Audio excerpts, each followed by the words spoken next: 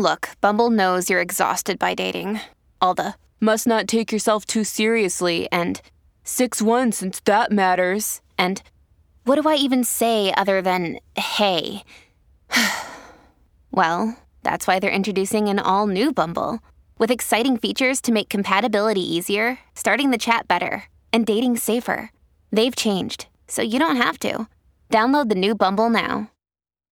When you need mealtime inspiration, it's worth shopping Kroger, where you'll find over 30,000 mouth-watering choices that excite your inner foodie. And no matter what tasty choice you make, you'll enjoy our everyday low prices, plus extra ways to save, like digital coupons worth over $600 each week. You can also save up to $1 off per gallon at the pump with fuel points. More savings and more inspiring flavors make shopping Kroger worth it every time. Kroger, fresh for everyone. Fuel restrictions apply.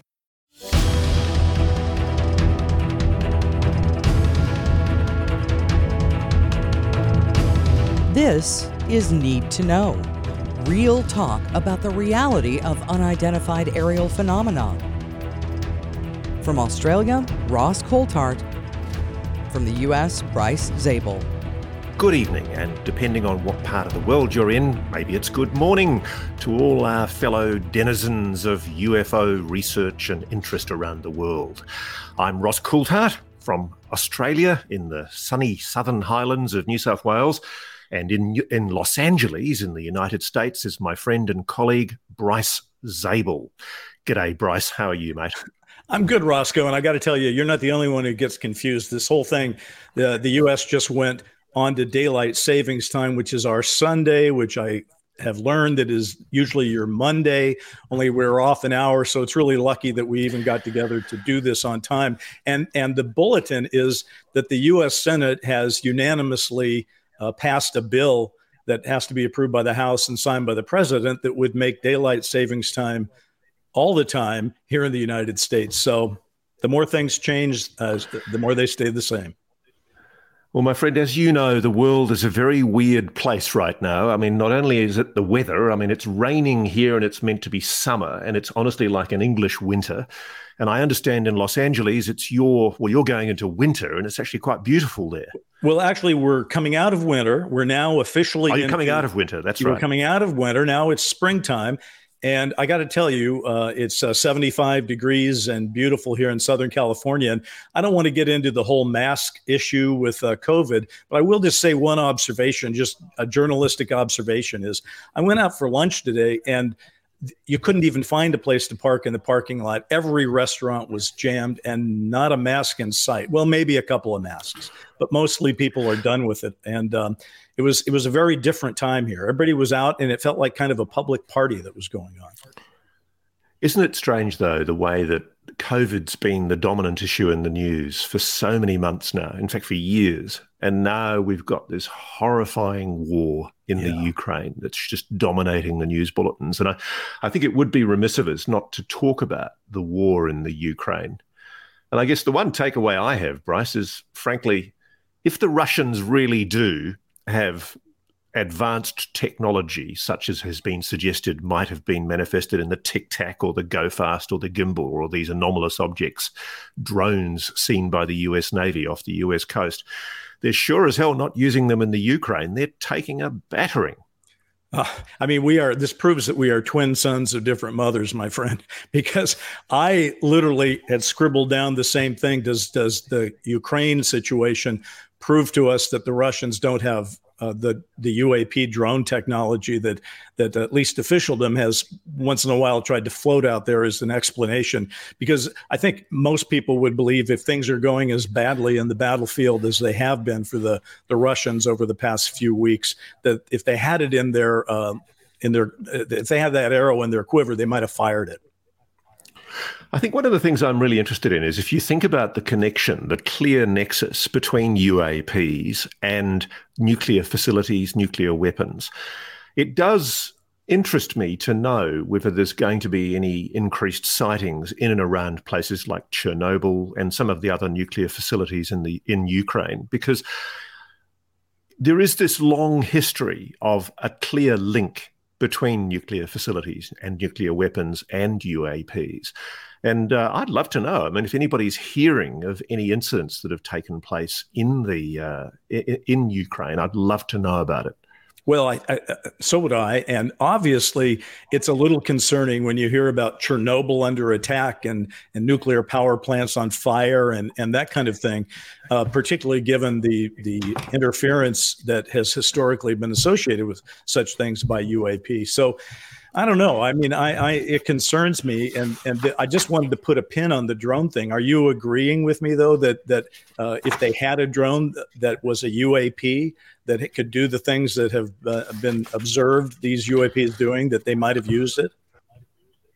Well, obviously, I mean, if they had technology like that, they would have used it.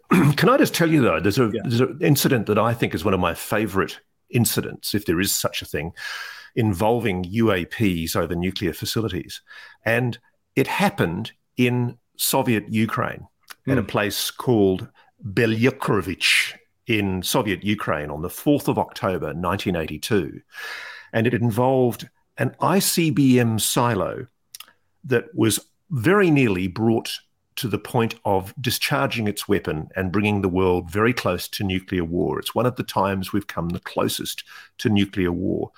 And at this Belyukrovich, forgive me if the pronunciation is wrong, sounds good to me, weapons silo, at about 6 p.m, there was a large geometrically shaped object, 3,000 feet in diameter, hovering in the sky over the silo. And a Lieutenant Colonel Vladimir Platonev, a missile engineer, said that this UFO had a completely even surface with no visible portholes. And simultaneously, inside the ICBM missile silo, an emergency warning light indicated that a nuclear missile had switched to launch mode.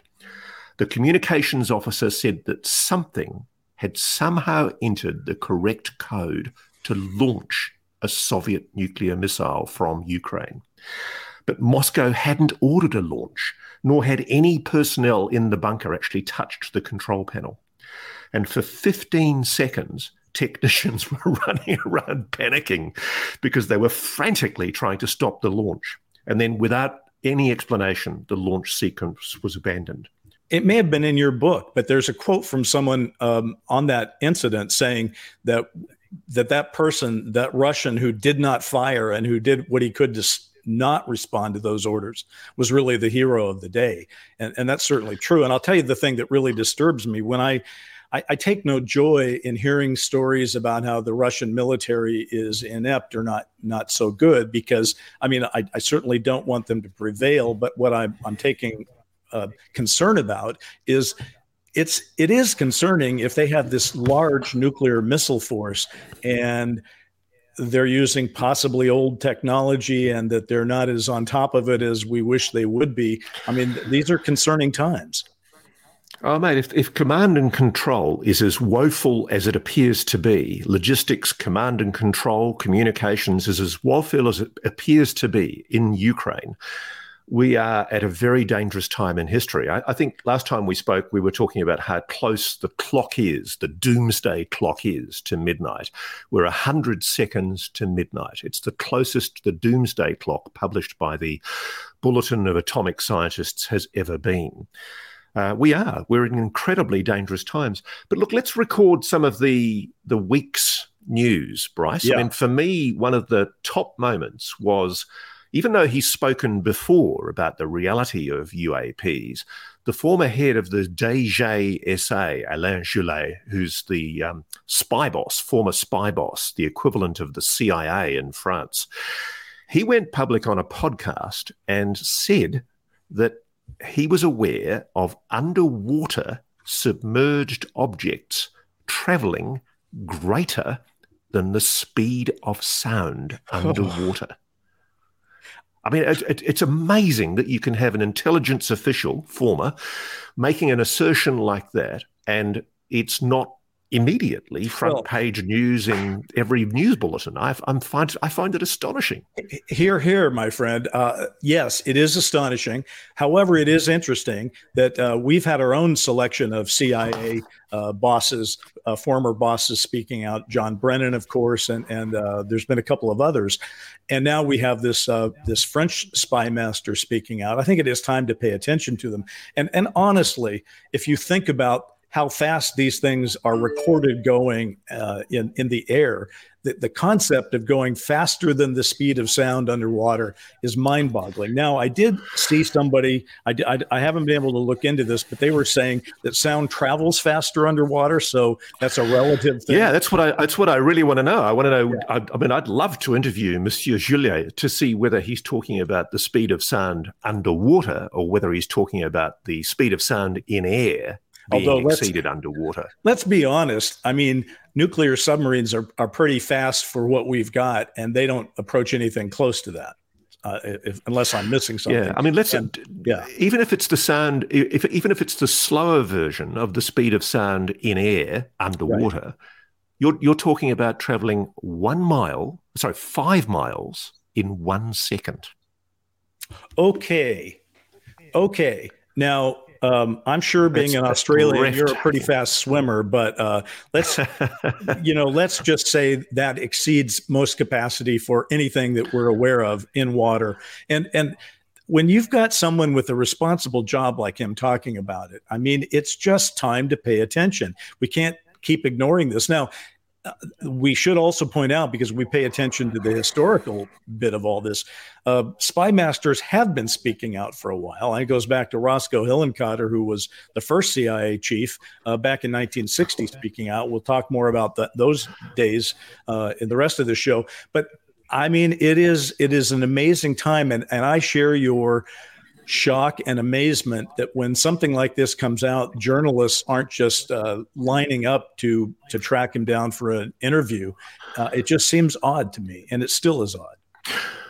Yep. And also they're not covering what's going on in our Congress, because I think you're across the detail of this, but as I understand it, there was more legislation just in the last week or so, which has entrenched the transparency requirements from the intelligence community in the Defense Department. That's true. We're all talking about the requirements that were in the National Defense Authorization Act that was passed and signed at the end of last year. A lot of that language details how that's going to work. But what happened on a specific basis this week is that the omnibus bill for the $728 billion Defense Department budget was signed by President Biden after whatever this amount of time was. And that means that those mandates that were contained in the bill are now to be funded. Now, it's unclear how much they're going to be funded and at what level, of course, but they are to be funded, and there seem to be some teeth coming into it. But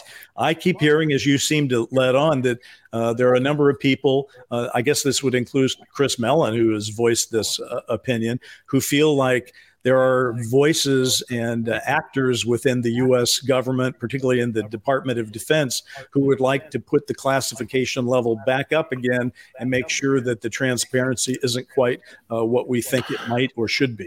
Are you hearing the same thing? No, yes, I am. And this is very important, because one of the things that was never made entirely clear in the defense appropriation legislation that was passed at the end of last year in the Congress was just how much the public would be being told about the classified reports that are due to be provided to the congressional committees, the Senate Intelligence Committee and the Armed Services Committee in particular in the Congress. And it's not clear still just how much the public will be told in an unclassified version of what the Congress is secretly told, no doubt in skiffs in heavily protected committee hearing environments. Because the US military, according to Christopher Mellon and Lua Elizondo, they've both raised their concerns about this. Chris Mellon, the former Deputy Assistant Secretary of Defense, and Lua Elizondo, who was the chap that led the Pentagon's secret investigation into UAPs, at the time called the ATIP program, at least publicly. It was part of what was another program called ORSAP.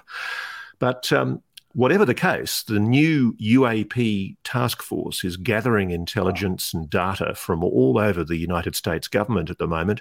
And frankly, we're being told we're going to get snowed. And that's a worry. Well, it's a worry, and obviously it's good to have people on your side who don't want to get snowed.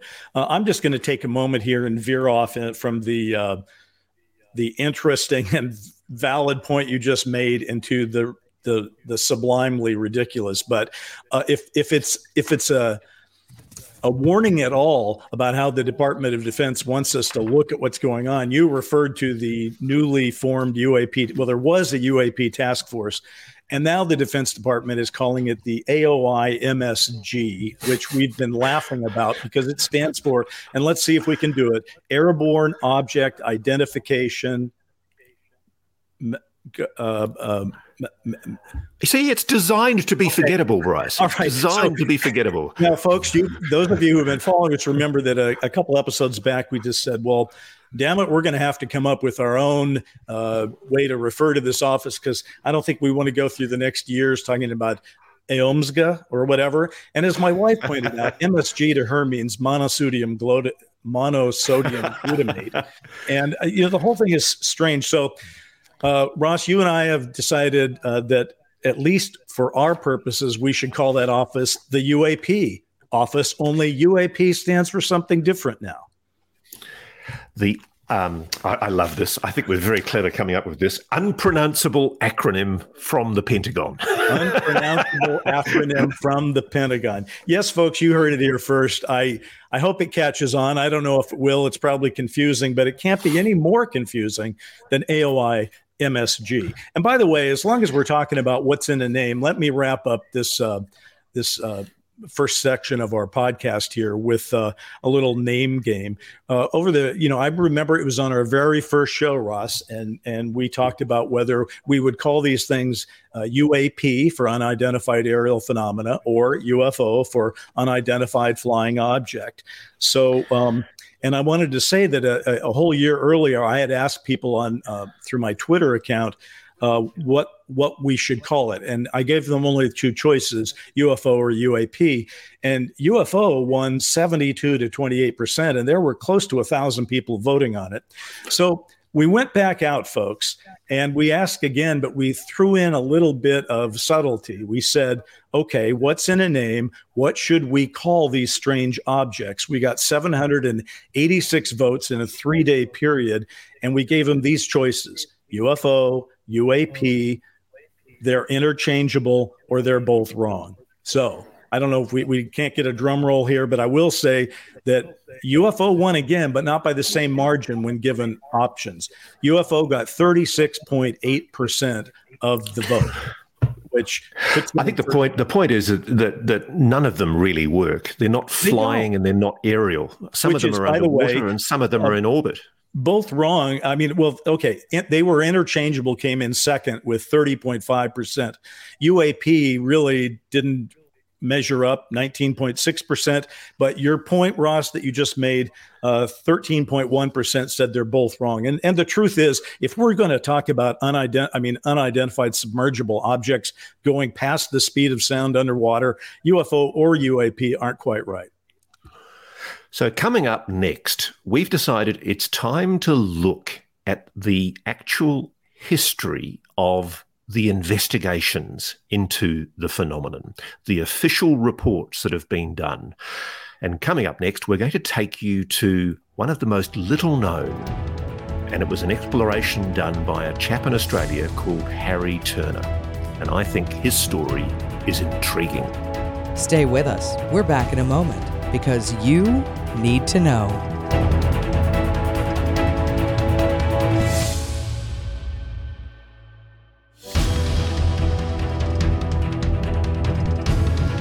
Well, we're back. And, Ross, as I've said many times, I enjoyed reading your book In Plain Sight, specifically because it talked a great deal about things that I didn't know a great deal about, what was going on in Australia. And I can pretty well go through the litany of reports that we've gone through here in the United States. But I was fascinated by this one about a Harry Turner, a man who was very intrigued by the UAP issue. And it's a hell of a story, and I wish you'd tell it. I'll take you to a lonely, empty desert, Bryce, round about 1960 at a place called Wewak, in the middle of nowhere in South Australia, at a place called Maralinga. And this is where the British government was testing its nuclear weapons. It had been doing these tests in its wisdom on Australian territory throughout the 1950s and the 1960s. And this, if you like, is our Nevada test range. It's one of the largest areas of ostensibly empty land in the world. It's massive. And there were actually nomadic Aboriginal people living there, and they suffered terribly as a result of these tests and lost a lot of their ancestral land. But we won't go there for the moment, albeit it's an important point. But there was a young scientist called Harry Turner, who was a physicist. He'd gone through Melbourne University, and he got roped in to helping the investigations into the bomb tests at Maralinga. Very, very secret tests. And he was a top secret cleared young physicist walking around as the health officer on these nuclear tests, making sure that radiation was monitored and making sure everything was run properly. In the course of his work, he came across a group of sightings that took place at this place, Wewak, which were never explained. And Harry essentially was intrigued because he concluded, as a result of what he'd seen, that these objects were possibly extraterrestrial, possibly flying saucers. And so as he progressed through the Defence Department, and in 1971, 1970, by that time, he was a scientific analyst with the Directorate of Scientific and Technical Intelligence, the DSTI, with Australia's Joint Intelligence Bureau, which is, I guess, the rough equivalent of your Defence Intelligence Agency at the time. It was like the spy agency for our Defence Force. And he was one of the chief geeks, one of the chief scientists. And in 1970, he pushed for a UFO investigation team inside the Department of Defence. And he made an incredibly lucid, well-formed argument that summarised what he knew, not just from people like Jacques Vallée, who even then was playing an influential role in commentary and public commentary, but also from his own liaisons with scientists not only from the US, but also from Britain, because one of the great untold stories is the number of sightings that took place during these British tests at Maralinga. They mirrored exactly what the US was seeing at its test facilities in the various atomic bomb sites in the Nevada test range in Nevada in the United States. And it was clear that something anomalous, some kind of intelligent craft was taking an interest in these nuclear weapons tests in Australia. And so he wrote a report. Before you get to the report, let me just ask you a question. If he's mirroring what we were saying is going on, what would that be? What was being seen in Australia that was the mirror of what we were seeing here? He presented an analysis to his bosses, basically saying that the UFO reports that had been seen by US Air Force intelligence and by Australian intelligence were real phenomena that had flight characteristics so far in advance of US aircraft that only an extraterrestrial origin could be envisaged. And he explained to his bosses how the CIA, through its Office of Scientific Intelligence, the OSI, initiated an inquiry that eventually led to the I always loved the term grudge. The inquiries like Project Sign and Project Grudge inside the US. I've always joked to myself that Project Grudge was the US military begrudgingly having to do an investigation into the whole issue of UAPs. What Harry says, though, and this is really interesting, this is a guy inside the very apex of our defence science technology organisation. He actually said candidly that the CIA was so alarmed at the number of UFO sightings that they were concerned the Russians, the Soviets, might take advantage of such a situation. And so OSI, the CIA, acting through a so-called Robertson panel meeting in 1953, persuaded the US Air Force to use, eventually, Project Blue Book as a means of publicly debunking UFOs. And at a later stage, they were they were pushing for a crash program into anti-gravity research. And what's fascinating to me about Harry Turner is here is a guy who's got top secret clearances. He's seen strange objects. He believes that they were extraterrestrial craft hovering over Australia's nuclear weapons test facility at Maralinga. And he's flatly saying that essentially there's been a cover-up, that the US is trying to shut down the whole UAP issue by publicly debunking UFOs whilst secretly investigating them and launching a crash program into anti-gravity. Yet again, the cognitive dissonance between what is being said publicly by the US Air Force and what is being said privately in confidential documents. This document that he wrote, it's about 30 pages. It was a top secret report prepared for his bosses, which candidly said the US was conducting secret research into anti-gravity and they were taking these UAPs very, very seriously indeed. Although he never took it to the same degree that Harry Turner obviously did. It sounds like Harry Turner has a little bit of the flavor of Australia's J. Allen Hynek. He's an academic originally, correct? And he's working on the inside, advising the Defense Department at roughly the same time. Yep, he was an academic and he was a maverick. In fact, Bill Chalker, who's a UFO UAP researcher here in Australia of great renown, told me last week that one of Harry's former colleagues, acknowledged that Harry was very naughtily spending about 80% of his time as a defence scientist investigating UAPs because he was so fascinated by the issue. And I really recommend Harry's report because you can read it in the National Archives of Australia, and we can put the link up on the program later.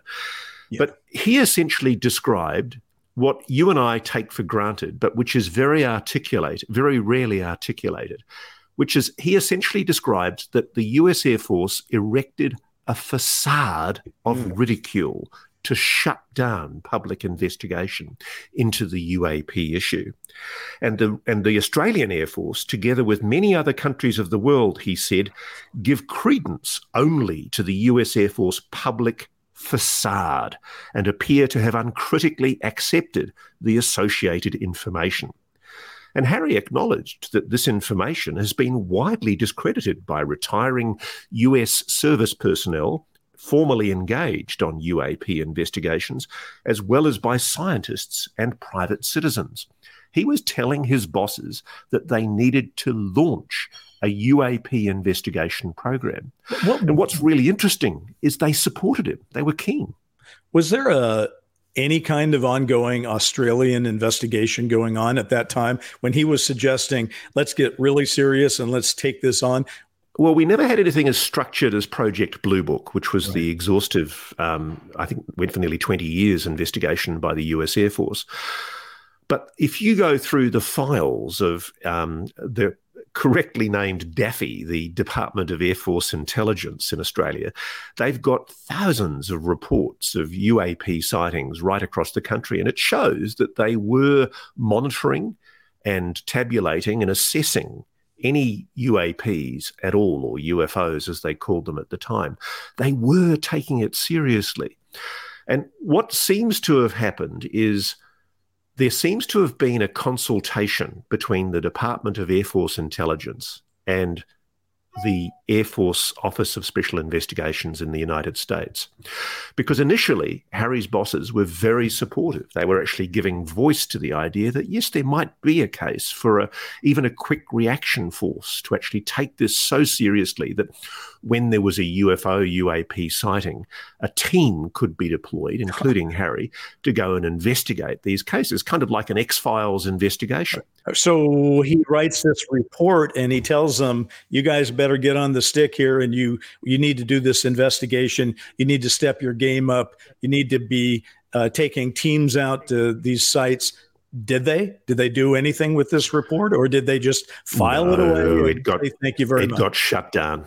It got shut down. And in fact, there's the most delightful letter on the front of the file where I think one of the senior people in the defence science area of the Defence Department says, "I am not convinced there is a sufficient scientific intelligence component in the UFO problem, such as to warrant any diversion of Australia's very limited resources for scientific intelligence research.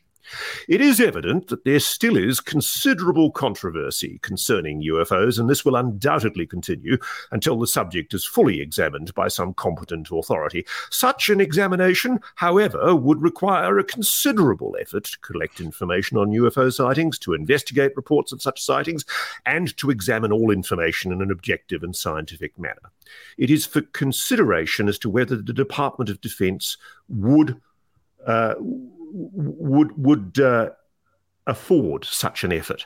So basically, they used money as the excuse. They said they couldn't afford it. I don't for a minute like what that person said in his response, but I sure do like hearing you read it. I feel like you do the Aussie bureaucrat voice better than, it's a great job you've done there. Listen, I think Harry Turner we will post that file, or at least we'll post the link to that file so people can read the report. It makes a hell of a read. I've read it. And when we come back, by the way, what we're going to try to do is one of Harry's contemporaries in the United States was a Captain Edward Ruppelt. And Ross has been talking a little bit about Blue Book. We've all heard about Blue Book, but you may not have heard all about Ruppelt and some of the things that he did in the early days. Very fascinating. Need to Know continues in a moment.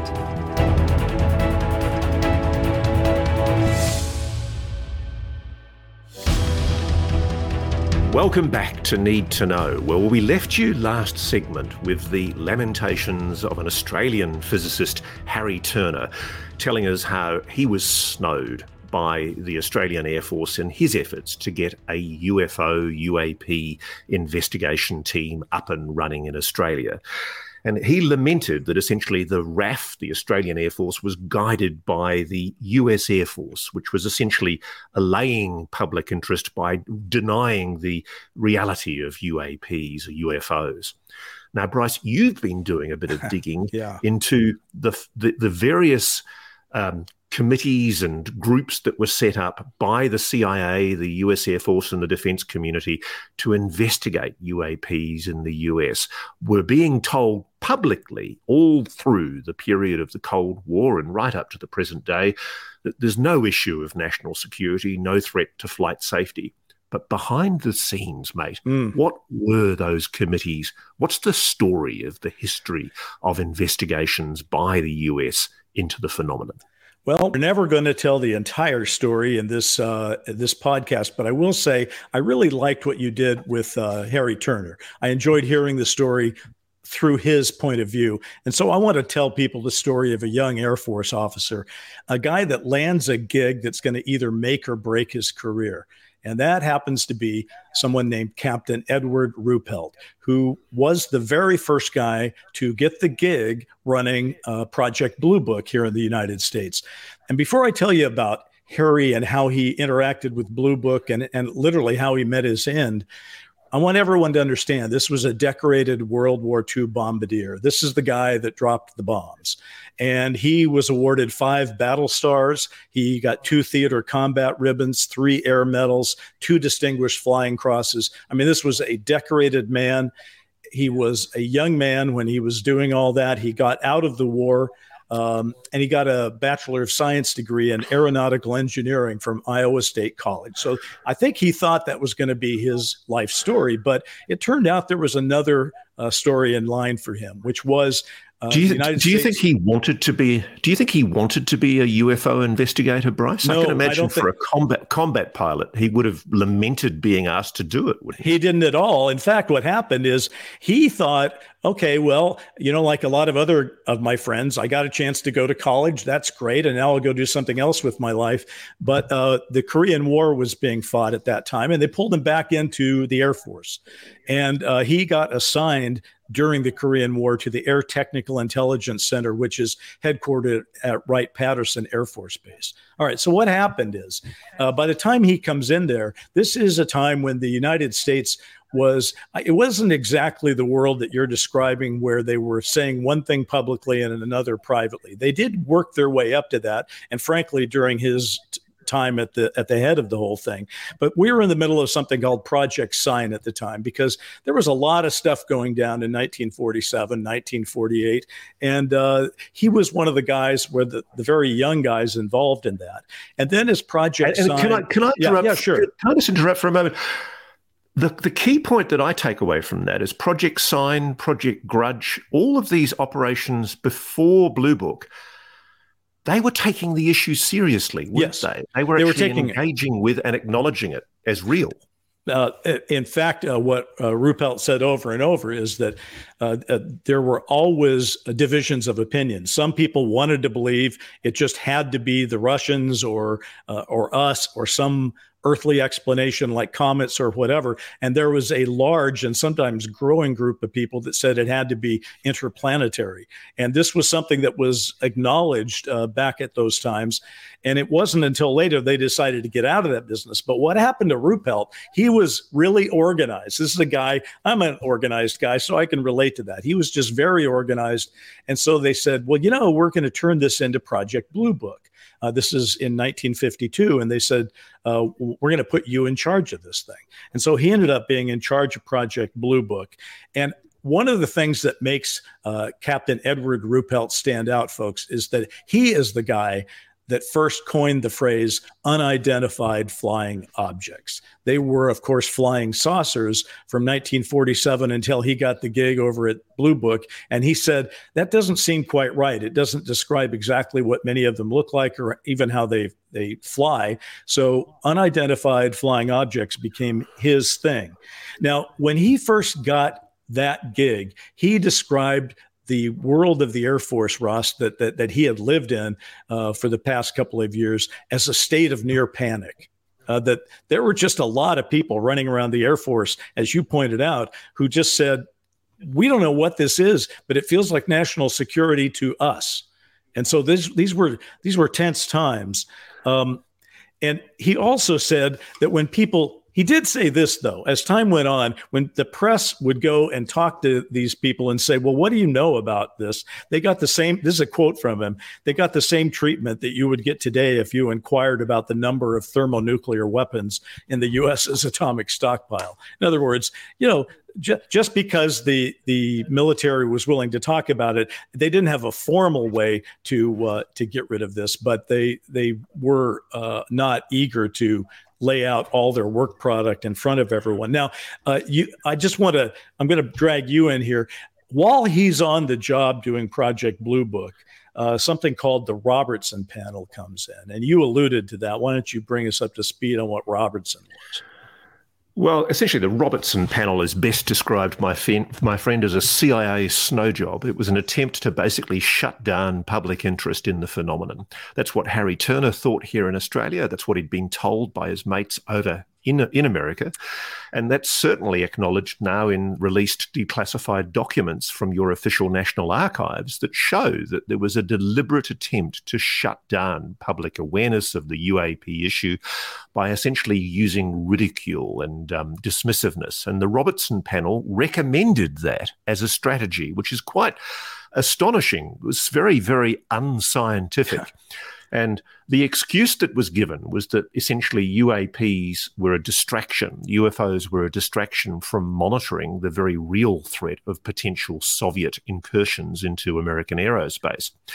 But I've never quite bought the explanation that they wanted to shut down the issue because of that, because surely any object breaching your airspace, your national security, hovering over sensitive national installations, whatever it is, it's a national security threat. And by definition, isn't that what the US military is meant to be protecting the nation from? Yeah. And this is why I think that the argument that that was laid out to try and use the Robertson panel to justify shutting down public concern. It's BS, and it's BS to this day, because it's still very much the argument that dictates US Air Force policy today. And it's why we suspect that there's something being hidden, that there's something that they're concealing that they know, frankly, which explains why they've decided to shut this issue down. You had the Washington flyover in 1952. This was an issue that was at the forefront of American national security concern. The most sensitive areas of the American government had been essentially the airspace above them had been penetrated by unknown objects, doing incredible things that the US Air Force could do nothing about. And so the very next year they have the Robertson panel, and what does it do? It tries to shut down public awareness and interest in this issue. Why? What did Ruppelt say about that? Well, it's the pivot point, the Robertson panel. That's the point where the attempts at some transparency became more like, we just better not admit these things are real. Maybe if we stop talking about it so much, people will stop seeing it so much, is how they kind of came down on it. And I just want to drag it back to Ruppelt's experience, because he spent those early years in Blue Book, and people always give him high marks for it. He had a staff of 10 people. They were investigators. They were doing a good job. J. Allen Hynek was involved at the time. He thought he was doing a good job. These guys were trying to do the best they could because they were trying to seriously look into it. And I just want to point something out. He leaves in 1953. He doesn't leave until after the Robertson panel. And one of the reasons you could say maybe he left is that after the Robertson panel, Blue Book got downsized from 10 people to 3 people, one of whom was Ruppelt. So he may have thought, okay, I see the writing on the wall. I got to get out of this place. But one of the reasons people liked him, and that he is kind of a hero of the movement, if you will, is because he was willing to be honest about this very concept of proof. And I pulled something from a book he wrote that I'm going to be talking about in a second. But here's what he said. He said, the hassle over the word proof boils down to one question. What constitutes proof? Does a UFO have to land at the river entrance to the Pentagon near the Joint Chiefs of Staff offices? Or is it proof when a ground radar station detects a UFO, sends a jet to intercept it, the jet pilot sees it and locks on with his radar, only to have the UFO streak away at a phenomenal speed? Is it proof when a jet pilot fires at a UFO and sticks to his story even under the threat of court-martial? Does this constitute proof? And he was saying that. I think he wrote a book subsequently, didn't he? Did. Where he basically he acknowledged the reality of what he saw, and he was questioning why this issue was being shut down by his former superiors in the military. Well, he wrote in the 50s, there were a lot of people writing books. Donald Kehoe was probably the most popularized at that point. But after he left, Ruppelt wrote a book in 1956. This is 3 years roughly after he left. It was called Report on the Flying Saucers. I believe that was the title. No, the Report on the Unidentified Flying Objects. Why wouldn't he use his own word, of course? Now, he wrote a 1956 edition that is astonishing. I've been listening to it and reading it. It's quite full of cases, and any one of these given cases would probably make you go, well, okay, I need to know more about that. That's incredible. And yet, and this is the crazy thing, it was very accepting that UFOs might be interplanetary. It was very accepting that they were real. And guess what? 4 years later, 1960, Edward Ruppelt puts out a revised edition of it where it's the same exact book, except 3 chapters have been added to the end. And I've read them now. And those 3 chapters basically say, never mind. He basically says of UFOs in his 1960 book, I'm positive they don't exist. There's not even a glimmer of hope for the UFO. Now, I want everyone to understand, I'm not trying to be a crazy lone gunman here, but after he wrote that in 1960, a few months later, he died of a massive heart attack. All right. And he was only 37 years old. So I just put that out. That's his coda. He told the truth, and then he had to pull it back, and then he died. Do you think he was snowed? Do you think he was told to pull his head in by his bosses? I think is that your suspicion? Yeah. I'm not going to, by the way, argue that he was murdered or anything. I mean, who knows? I mean, I think that's a bridge too far for that leap. But was he snowed? I think what he was told was you can't, if you want to continue to work in the way that you're working, you're going to have to pull some of that back. And I think he did, because the same exact thing happened with Admiral Hillenkotter, the first CIA director, who actually spoke openly in 1960 and in 1962 pulled it back. So there was somebody on the inside was telling people, don't be so open. So 60 years on, my friend. Let's roll forward 60 years to 2022. Yeah. Has really that much changed? I mean, I know we're being told now that we're going to get transparency. We're going to get some kind of disclosure from the Congress later on this year with the NDAA legislation. But really, aren't Mellon, Elizondo and others right? Isn't it more likely than not that we're going to get snowed, and that the forces that for some reason want to keep this issue secret, want to suppress it from public awareness, are just going to keep it secret? I like to think no. I'll tell you why. I know that that's easy to say, and I will agree with your initial point, which is it does feel like we've been here before. I mean, as I said, I've spent the last few days reviewing Edward Ruppelt's report on the unidentified flying objects, and it feels very similar to what we're going through right now. I mean, the cases are like, oh my God, that's exactly what just happened last year or this year. So you do get a lot of that. Now, what is different? I'll give you just one thing that's different. As Ruppelt said when he was talking about proof, they had pilots saying they saw things, they had some radar returns, et cetera. Well, we've already gone beyond that. We have better data. We're getting the data from private enterprise, and we're getting the data from the government. Even if the government turns off the spigot, there are leaks, there is data to be seen. And the data that we're getting is what gave us those 3 videos in 2017. So maybe not. Maybe it's not the same. So for me, my takeaway from the Ruppelt story, and indeed from the Harry Turner story, is the importance of keeping up the pressure on our democratically elected representatives. It's vitally important that if people want to know the real story, they keep the pressure up. We'd better be thinking about wrapping up, my friend, but do you agree with that sentiment? I do. I think we've entered a new period here. If there is something new about it, it is the sense that the people are actively marshaling their forces in a different way. In the 50s, where Ruppelt, and then in the 60s, where Harry Turner were operating, it was a different world. There were other things they were protesting. I guess you'd say that about today. But I do think there are some of the people who are speaking out, like Elizondo and Mellon, and now increasingly former presidents and CIA directors, there's an accretion of all that feels different to me. It does. Yeah, that's my takeaway. My takeaway is that we're now in an unprecedented period where, okay, back in the 1950s, in the very early 1950s, they were admitting that the phenomenon was real. But now there's a level of momentum here, and there's a public awareness that didn't exist back then. And that's what we're going to continue to explore on Need to Know. I think we might need to wrap it up now, my friend. But let me just do a little housekeeping here, because people want to know, how can I get to know more about Need to Know? What do I need to know about you guys? We have a website, a home base, if you will, and you're looking at it now. It's needtoknow.today. And that's basically got everything. And we come to you in 2 ways. We do have this podcast, and we're really appreciative of everyone who's listening to it.